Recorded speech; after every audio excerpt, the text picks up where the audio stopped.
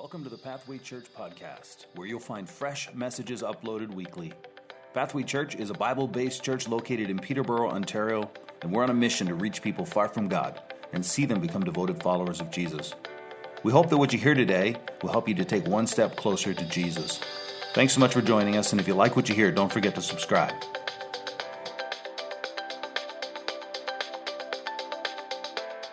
Well, hey, if you haven't been with us, we are currently in a message series where we're walking through Paul's letter to the Galatians, a six-chapter letter found in the New Testament, and we're studying it verse by verse and walking through its themes over the next 12 weeks or in that span. Today we're in the third week of our study, and in the text that we're going to be looking at today, Paul it's the historic part of the letter. So in the first few chapters, Paul's giving history and background to what he's talking about. And so as we enter into the second chapter today, we're going to hear Paul continuing his defense. And last week we learned about how Paul, in the end of the first chapter, defended his calling and his message. What had happened was Paul had gone to the region of Galatia, which was a Roman province. And while he was there, he told people about this man named Jesus, who was the Son of God, who came to fulfill prophecy, and who came to die in our place for our sins, to make a way for all mankind to be right with God. And so Paul traveled to these regions, and he would talk to Jewish people to tell them that their Messiah had come, but then he would tell the Greeks and the Romans and the Scythians and whatever other nationalities were in those cities, he would tell them the good news about Jesus coming for them. And people would believe on Jesus, and churches would form, gatherings like we have today. Probably looked a little differently, but all these people would gather and worship God, and they would celebrate what Jesus had done together. Well, once Paul would start a church, he would move on to another place, and there were Jewish Christians, we'll say, who came from Jerusalem, from the mother church, and they came to this region, and they began adding to the gospel. They said, yes, we're saved through what Jesus has done. Yes, it's about Jesus, but you also have to become a Jew. You have to become circumcised. You have to follow the Jewish food laws, obey the laws of Moses and the commands in the Old Testament. And so essentially they were saying, in order to follow a Jewish Messiah, Jesus, you had to become Jewish. And so Paul writes this letter to the Galatians to basically answer this question and say, no, you don't have to become Jewish to follow the Jewish Messiah. That faith in Christ alone is the thing that makes us right with God. Not circumcision, not food laws, not the way we dress, not the ceremonies we keep. And so Paul writes, in essence, to correct this faulty message that was being preached. And this was such a big issue in the early church, folks. I know we think of circumcision as kind of like this ancient tradition, and some of us know what it is. Some of you younger folks are like, I don't even know what that is. Don't worry about it. Ask your parents at home; they'll tell you all about it. So for us, like circumcision is not an issue in church. But within the first 20 years of the Church of Christ going out into the world, it was a huge issue because they had to decide whether Judaism was part of salvation or not. It's kind of a big deal because the faith that we believe in and the Messiah that we follow was a Jew. And he kept all the laws of Moses, and he did all those things. And so the question was, do we impose the law of Moses onto these people from other nations who are now receiving Jesus? That's a huge question. And there was a massive disagreement within the early church. And what we're going to see today, because again, in chapter 2, we're in the historic section. Paul is giving us history. He's telling us what happened. So as a preacher, I'm like, so what do I preach about? Well, today I want to talk and teach on the subject of disagreement.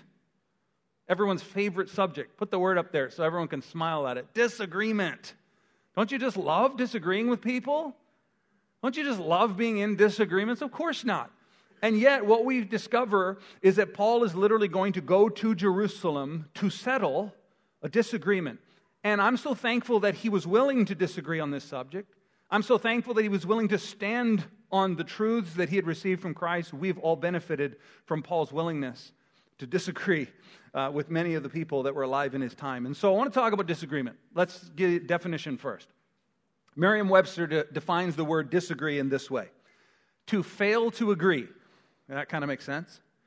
To differ in opinion. That means you and someone else have a different opinion. That's a disagreement. And here's the third part, super important. To cause discomfort or distress. I don't know if you've noticed this, But when you disagree with somebody, especially if it's on an important topic, there is a lot of discomfort. It's not fun. It's always awkward to have disagreements with other people, especially on the issues that matter most. So I thought today we would find a way to have a little fun with this. And what I want to do is visually demonstrate with you some of the disagreements that we have. As much as we're a loving church and we'd like to think we agree on every topic, let's have a little fun. So if you, somewhere around your seat, you should find 2 cards, a green card and a red card. If you go ahead and grab those. If you're in the back and you're like, I didn't get a card, there's lots of them up in the front. Just move on up and grab one. That's great. So we got these cards. So green means yes. Red means no. Everybody say yes. Let me see it. All right. That's good. We got 1 red card and the rest of them are green. Okay. Let's see everybody say no. Let's see that. Okay. Now, before we begin, I'm going to give you a number of statements, and I want you to respond as truthfully as you can. There is no judgment in this place. This is not look around and see who to attack later because of their the way they disagree with you. Okay, so I'm going to make a statement, and you can't look around. Everybody's got a green, so I'm going to go green, and none of that. It has to be honest response. Boom, boom. Okay, so we're going to start light. Let's try this. Okay, number 1. You love country music. Okay, I had some reds went up really quick and some greens. We are totally divided on the subject of music. All right, you can put those cards down. Let's try another one. Okay, we don't agree on the subject of music. Okay, pineapple belongs on pizza. Okay, no talking, just hold up your card. All right, okay, there's a lot of yeses and some definite no's. Okay, here's another one. Toilet paper should roll out over the top. Wow. Okay, I see. Thank you. There's a few people that agree with me. Red. Okay. That's great. Put your cards down. All right, now, this is going to be somewhat controversial. This dress is black and blue. Okay, we got a bunch of... Okay, see, the people that are putting up the red card actually see that as being white and gold. Is that right? Yeah. So this is the thing that was on the internet a few years ago. It's just like, I don't understand how that works, but many of us are seeing something different when we look at that. Okay, put those cards down. You ready? Now remember, no judgment here. I need your honest opinion on this next one. Donald Trump is going to make America great again. Come on, throw those cards up. All right, we got a nice mixture of cards. That's great. We disagree on politics too, apparently. That's great. Notice I didn't vote because I don't want to split the church or anything. So I just made things uncomfortable by mentioning Donald Trump. See what I did? Because there's so much disagreement. And disagreement makes us uncomfortable, doesn't it? Let's try a few more. The world would be a better place if everyone would just agree with me. Come on. Okay, I got some honest people with greens and some reds going up going, no, I don't think that would be so great. Okay, let's try one more. There's been complete disagreement on just about everything I've said so far. How about this one? We are saved through faith in Jesus Christ alone. Okay, this is encouraging to me as a pastor to see all these green cards. You go ahead and put those down. What I wanted you to see today is simply this. We disagree on a lot of things. Everyone in this room has different perspectives, different opinions, different values, different gifts. There's so much diversity. And yet the thing that unites us is our faith in Jesus. It's the thing that we're fighting for. It's the thing that we believe in that unites us, even though we may differ politically and about pineapple on pizza and all of these other somewhat trivial things. It is our unity around Christ that matters. And here's the thing. I said this last week, that God has literally called each of us to something unique. I really believe that God has called you to something that only you will do, that I won't do. And that's super important because then all of a sudden it's like, oh, there's a purpose to my life. God wants me to do something that no one else can do. So there's significance. This is a calling of God on your life. But here's the thing you need to understand.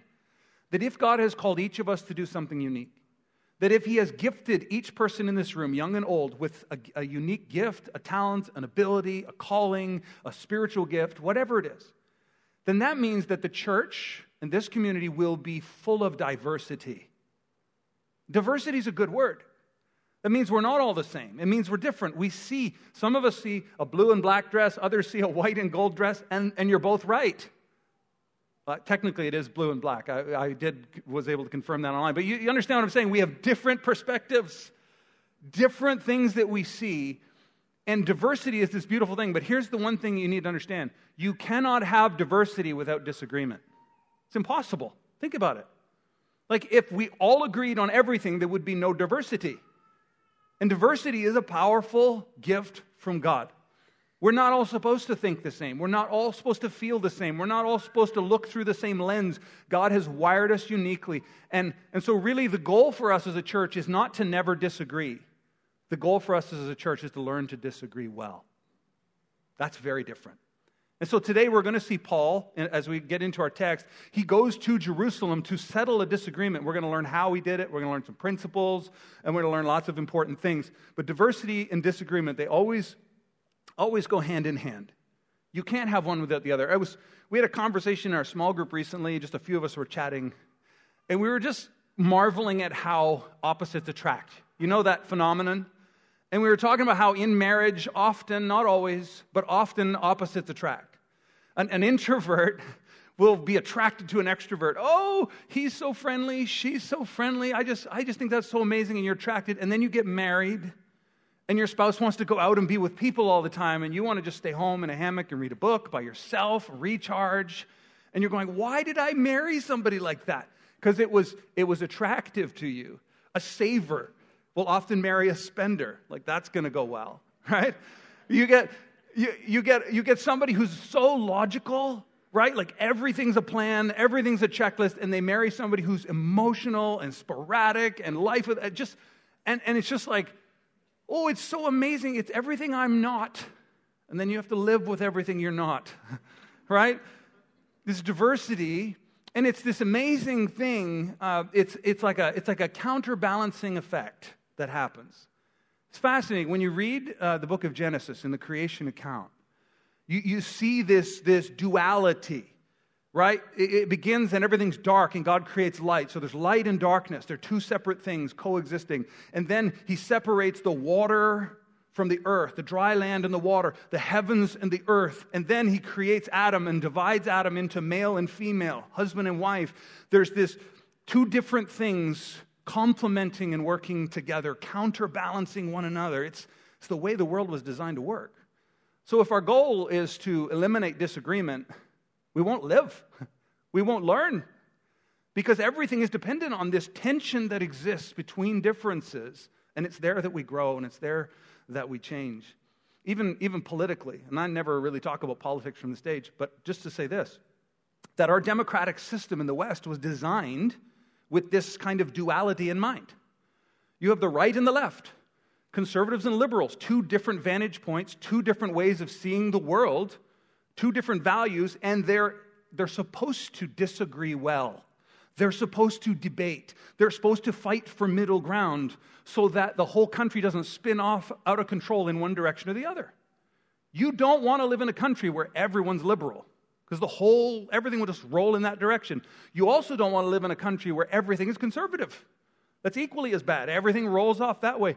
You want to have a safe space to disagree well, to find the middle ground, to keep the pendulum from swinging too far in one direction or the other. Does this make sense? So disagreement, it's not something we run away from. It's something that we need to learn to do well. Does that make sense? That's what we want to talk about today. People sometimes falsely assume that if you're a Christian, you'll agree with everybody. All Christians agree. I think we put a myth to bed this morning, right? Just seeing the cards. We don't agree on a lot of things. In fact, I'd almost argue that Christians disagree on more things, because not only do we disagree on politics and food and what kind of vehicles we drive and everything else, we also have theology to disagree about, right? Like, how does God work, and how does he do this, and what things are for today? And so we have all of these additional things that we can disagree on. But I believe that as Christians, we need to learn to disagree well, to honor and respect, to learn and to counterbalance one another in whatever ways we can. So, can we agree it's an important topic? Some of you are like, no, I don't like this topic. Well, you're proving my point, right? I don't want to live with people I disagree with. Don't get married. Don't live in a family. Don't become part of a church, because you're never going to find a church where everyone agrees. They're definitely not all going to agree with you, because you're wrong. Just throw that out there. We're all wrong somewhere. So, as we jump into our text today, we're looking at Galatians chapter 2, and we're going to pick it up in verse 1, the beginning of the chapter. Remember, Paul's been telling the story of how he got his calling, how God called him, and how he spent 3 years learning about what God had taught him, this revelation of the gospel, and then he continues in the second chapter with these words. Then he says, after 14 years, I went up again to Jerusalem. He says up again because in the first chapter he described how early on in his ministry he had gone to Jerusalem and spent 15 days with Peter. But he didn't go to see the council and all the elders and apostles. He spent time with Peter and left again. So he says now, after this long period of time, I went up again a second time to Jerusalem with Barnabas. Paul always traveled with a companion and a partner. He was not a lone wolf. We think of Paul as this one guy changing the world. He always had someone standing right beside him doing it with him. He was often the spokesperson, but Barnabas is absolutely significant in Paul's ministry. And so they go to Jerusalem together, and this is important, taking Titus along with me. Now what you need to know about Titus is a young man who believes in Christ, who is really, Paul is mentoring and discipling him, but he's Greek. Again, we don't think this is a big deal, but he wasn't circumcised. And he was going to the Mecca, the center of Judaism. He's going to meet with all the apostles who were Jewish, who followed Jesus, and he's going to be standing there, a Greek, not practicing Judaism, in the midst of this space. Paul brings him along to say, look what God is doing in Titus. And you might recognize his name because Paul later writes a letter to Titus to encourage him in his ministry, and you can read about it in the New Testament. And so they go to Jerusalem. They are going to stand in front of many of the leaders of the early church. We assume many of the apostles of Jesus were there, other deacons and elders, and however the structure was. And you can read about this interaction in Acts chapter 15. In Acts chapter 15, we see Paul and Barnabas presenting the gospel, that faith in Jesus alone is the way of salvation, and that circumcision and becoming Jewish is not for everybody. And when they go to this council, you can read about it in Acts 15, the verdict is, you do not have to become Jewish to follow a Jewish Messiah. And we're thankful for that. All right? And that was the verdict. And they literally gave Paul a letter stating that we affirm your gospel, that this is the true gospel. And they send him back out to do his ministry now with the authority of the church behind him. This is super important. And so, we look at verse 2. Here's what he says next. He says, I went up to Jerusalem because of a revelation. God had shown Paul this message of faith through salvation through faith in Christ, and set before them, who? He tells us, though privately before those who seemed influential. Paul, when he goes to Jerusalem, he finds the most influential leaders, and we don't know who they are, but he goes to the most influential leaders in the early church, and he presents to them privately the gospel that Jesus had shown him.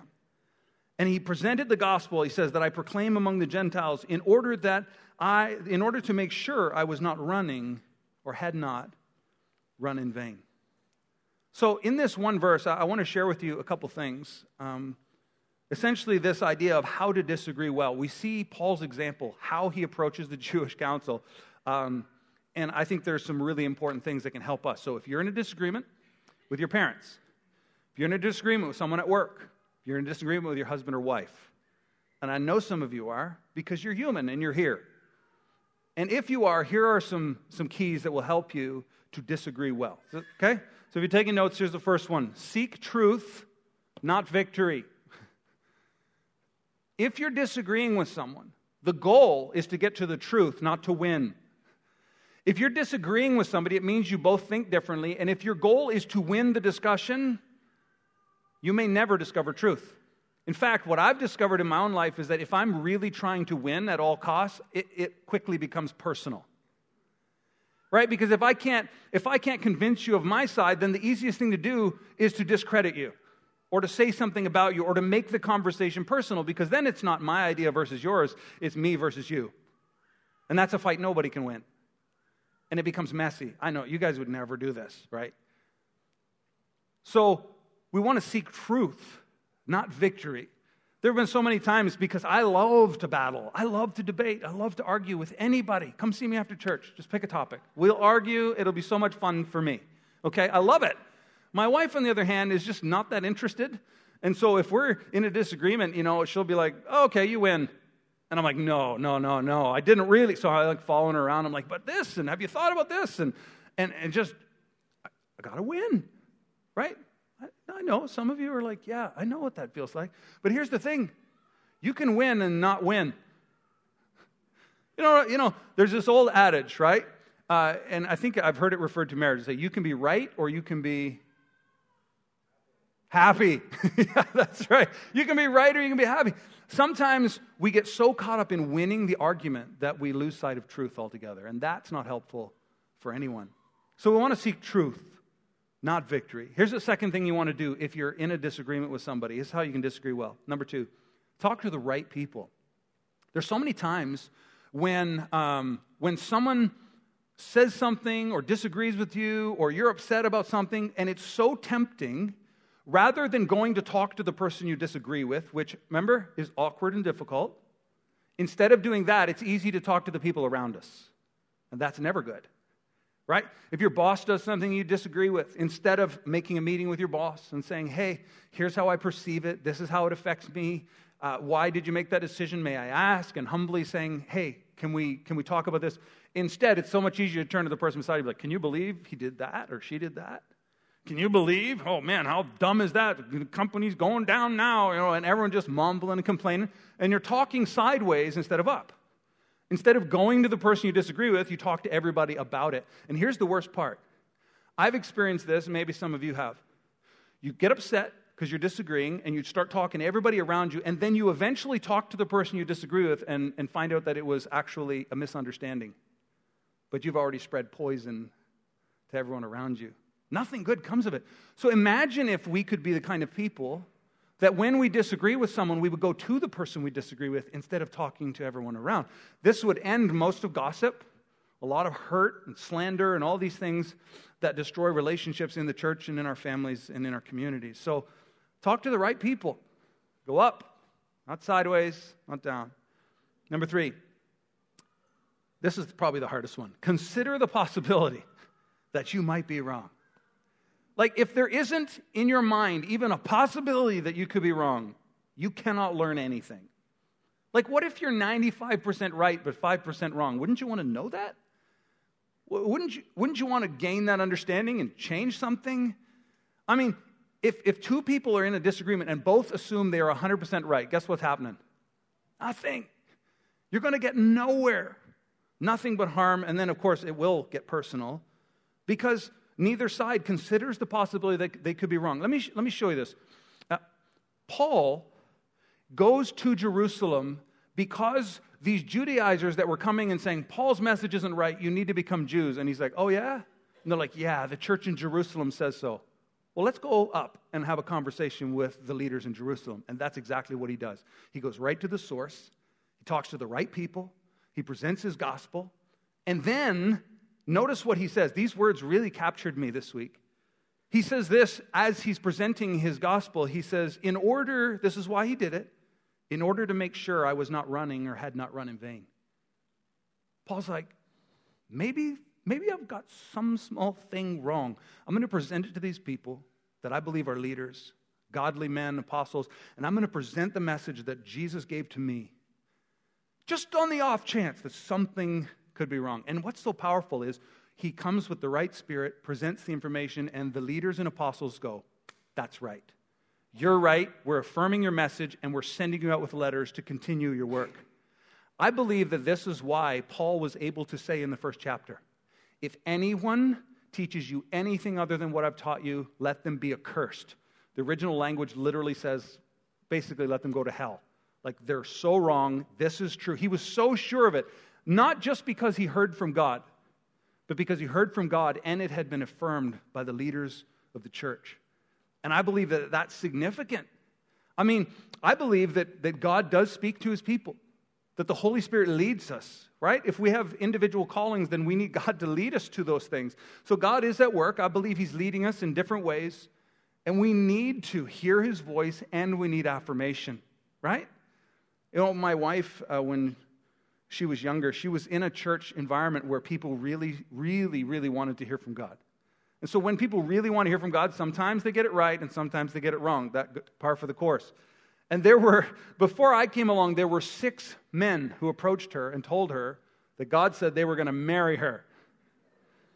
Of course, that was never affirmed by anyone, including her. And so I won that one. I'm very thankful. She wanted to hear God for herself. In fact, when we started this church, part of the process for me it was about 9 years ago today, around this time of year, 9 years ago, that I began to sense God was leading my wife and I to do something, to plant a church, to do something unique in the city that other churches weren't doing. And it was like, oh, I really believe God's talking to me. I'm going to leave my business behind and pursue this. And it was like I was getting all excited, but then I thought, you know what? No, this needs to be affirmed. This can't just be me hearing from God. If everyone just did what they thought God was telling them to do, it would be a crazy world. I went straight to my pastor, Brian Mahood, and I sat down with him and I said, I believe God's leading me in this direction. This is what I think he's asking me to do. And to have my pastor and some of the leaders of the church say, yes, that is, we believe, we see that in you, and we support that, and we're behind you. I can't tell you what that meant.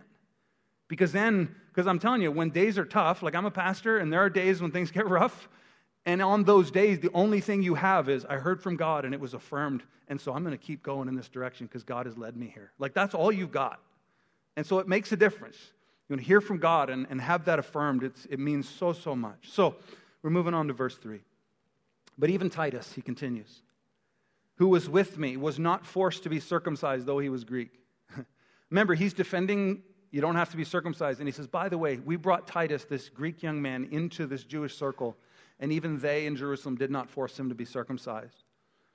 And he's using that as a proof. Verse 4, yet because of false brothers secretly brought in, who slipped in to spy out our freedom that we have in Christ Jesus so that they might bring us into slavery. He says, while we're in Jerusalem, there were false brothers, false Christians, who snuck in trying to disrupt what was going on, trying to bring us into bondage. Did you know that there are crafty Christians that are on a mission, not God's mission, they're on their own mission?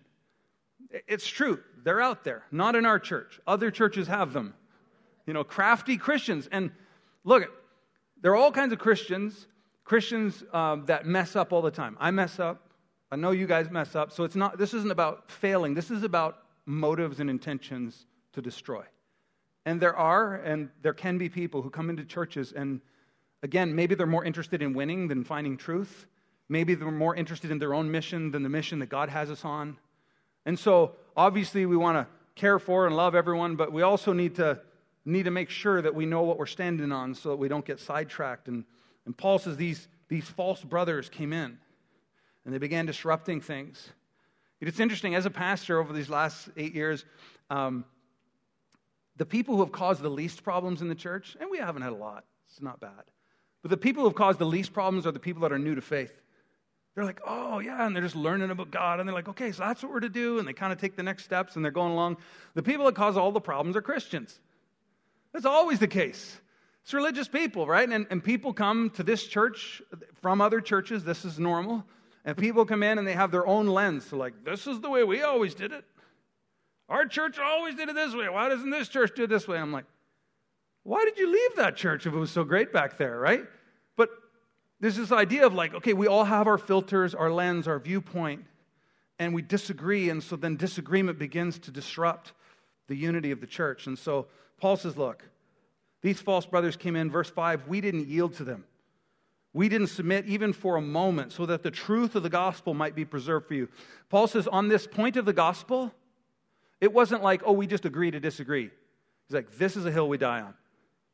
Facing Christ alone, that's the one we don't budge. There are some topics that you don't just agree to disagree. We call them close-handed things. That we go, no, these are foundational, and we agree on these, and we close the hand. They're not up for debate. There are way more that are in the open hand, what we can agree to disagree on the other side. He says we wouldn't yield in submission for even a moment. The gospel is one of the things we must continue fighting for, all right? And there are other things other than the gospel that you need to fight for. Like, I would say this.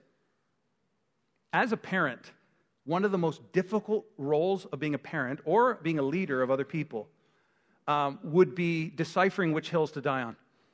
Like, what are the issues that you need to go, okay, no, we're fighting this one out until we resolve it. And what are the ones that you go, it's a phase, it'll pass. It's a fad, it'll go away. Trying to figure that out is where you need God working in your life and leading you. Because as a parent, there are so many things you're like, want to freak out? And it's like, no, that's a passing fad. And there's this thing over here you haven't even noticed that is the real issue in your family. And figuring that out, which hill do we die on, is probably the most difficult thing of leading a family or a business or any kind of an organization. So may God grant us wisdom in that. Verse 6, and from those who seem to be influential, what they were makes no difference to me. In other words, I wasn't so concerned with their title, elder, deacon, pastor, whatever. He's like, these are people who are leading. These are people who are significant.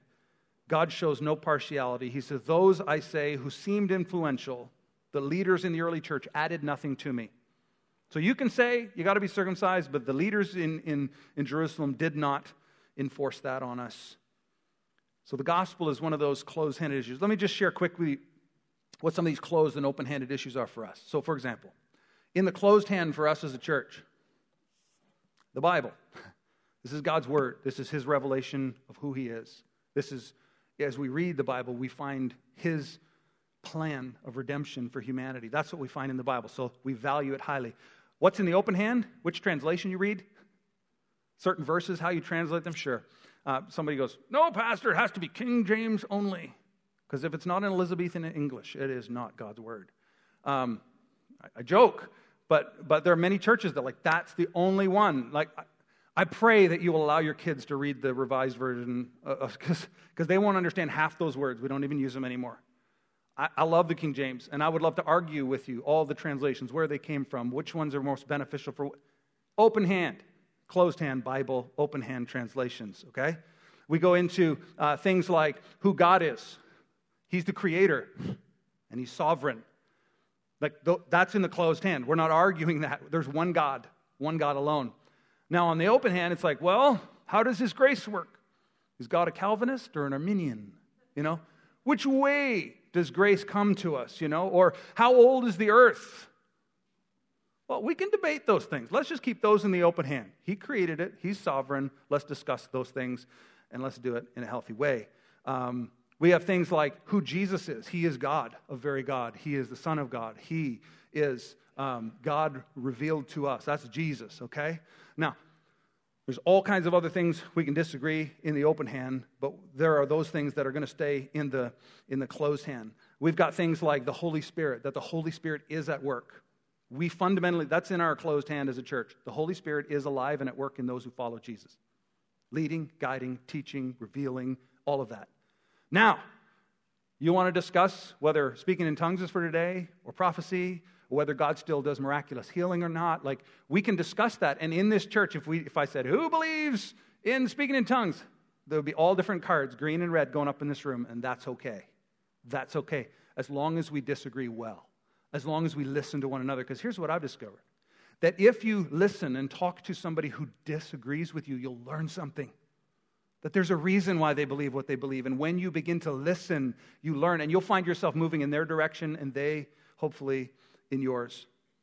The church is the collection of God's people who follow Christ. I mean, that is the church. And it's organized into local assemblies, but how it's organized, its board structure, the length of service, how bright it is, the style of music, the kids' ministry, all those things are in the open hand. All right? We're going to agree to disagree on some of those things.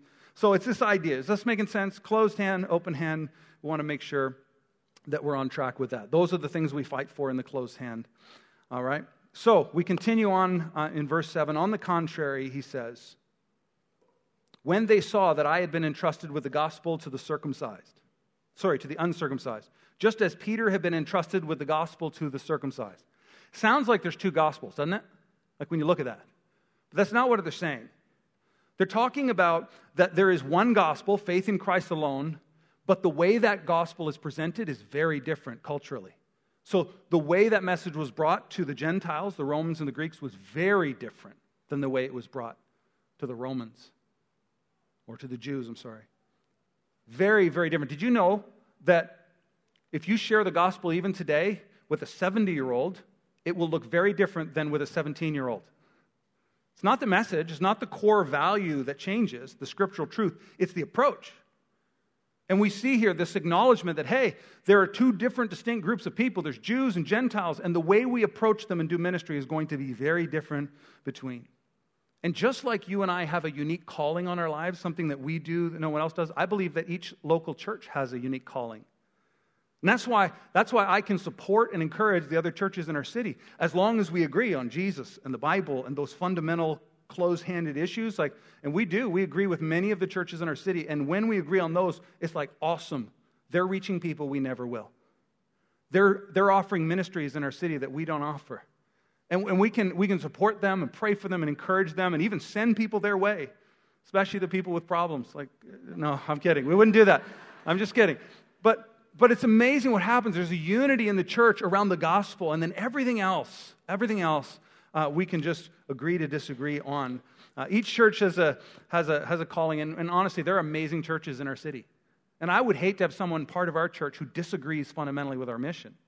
And if there's another church that aligns with you and your heart and what God's doing in your life, then we don't want you to go, but we want you to be where you're going to thrive, and where you'll grow, and where you'll be able to use your gifts and talents. I mean, that's what we want. This week, all the renovations at the office, my kids came by to see the offices, and while we were there, my wife and I were talking, and my kids always run to my whiteboard and they start drawing pictures on it, and they leave them there for me. And so I love this. It says Calvary Church Rules. I thought that was pretty good. At first I'm like, why would my kids write that? And then I was like, no, it does. I know the pastor there. I know lots of people there at awesome church. And that's good. You can take it down. Yeah. But it's amazing when you begin to understand that each person in this room has something unique to offer, that each person in this room has a unique vantage point on the world that God has given them. Then instead of fighting for everyone to see it my way, you can begin to learn from others, receive the gift that God has given to them. You begin to appreciate the other ministries, the other people in our church, in our city, and it brings unity around the gospel. Not around our model, not around the way we do things, but around this idea of the gospel. Here's the last couple verses and we'll close. Verse 9, and when James and Cephas, that's Peter and John, who seem to be pillars. Yeah, I'd say they're pillars, like the three that were closest to Jesus. When they perceived the grace that was given to me, see, they recognized in Paul something that was unique to Paul, that God had called him to go to people that he hadn't called them to go to. And they went, we see it, and they released him in it. They gave the right hand of fellowship. That means that they affirmed him and sent him out to do his work. The right hand of fellowship to Barnabas and me, that we should go to the Gentiles and they to the circumcised. Verse 10, only they asked us to remember the poor, the very thing I was eager to do. I find that fascinating that they approved his gospel and they said, yes, we agree with that. Go to the Gentiles. But oh yeah, don't forget in all of your, evangelizing. As you go to all these places and you tell them about Jesus, don't forget to tell them how much Jesus cares about the poor. Like there was something inherent in Jesus' ministry where he helped the poor and cared about the downtrodden, and the church should never lose that. We need to make sure we keep having that and keep pursuing that. It was so vital. They said, don't forget, while you're going with this message, don't forget the poor. I believe that that's one of the signs of an active church, is that there is a heart within the church to care for others and to give generously and to care for those who are in need. Honestly, if the church was doing its job, many of the programs that our government has to put in place maybe wouldn't even be necessary, right? If we were caring for people the way God has called us to. So I want to end with this sort of challenge, is just, can we be a church that disagrees well? Instead of running from disagreements, to talk to the right people in the right way, to learn from one another, to see God's calling and giftings and strengths in others, to affirm it, learn from it. And that takes a whole bunch of humility. But in the end, the church builds each other and itself up in love, is what Paul says. And that's my heart's cry for us as a church and for you as individuals. So I want to pray together, and we'll close out our service. Father, thank you for this. Thank you for this message. Thank you for this letter that we have from Paul. And God, I'm so challenged at Paul's humility in his approach to deal with an issue that has blessed us for 2,000 years. The gospel has been clear because Paul was willing to have this disagreement, was willing to stand on the hill of the gospel and say, no, this one needs to be fought for. God, help us to be people who fight for the truth of the gospel, but Lord, that not people who are looking for fights. I pray, Father, that as we disagree with our families and our friends and people within the church, that we would disagree well, that we would learn from one another, that we would contend with one another to find the middle ground, that we would be looking for truth and not looking for victory. God, thank you for each person that's here today. Thank you for this message. In Jesus' name, amen. Thanks for listening to the Pathway Church podcast. If you'd like to reach out to us, go to our website, pathwaylife.com. And as always, don't forget to subscribe. See you next week.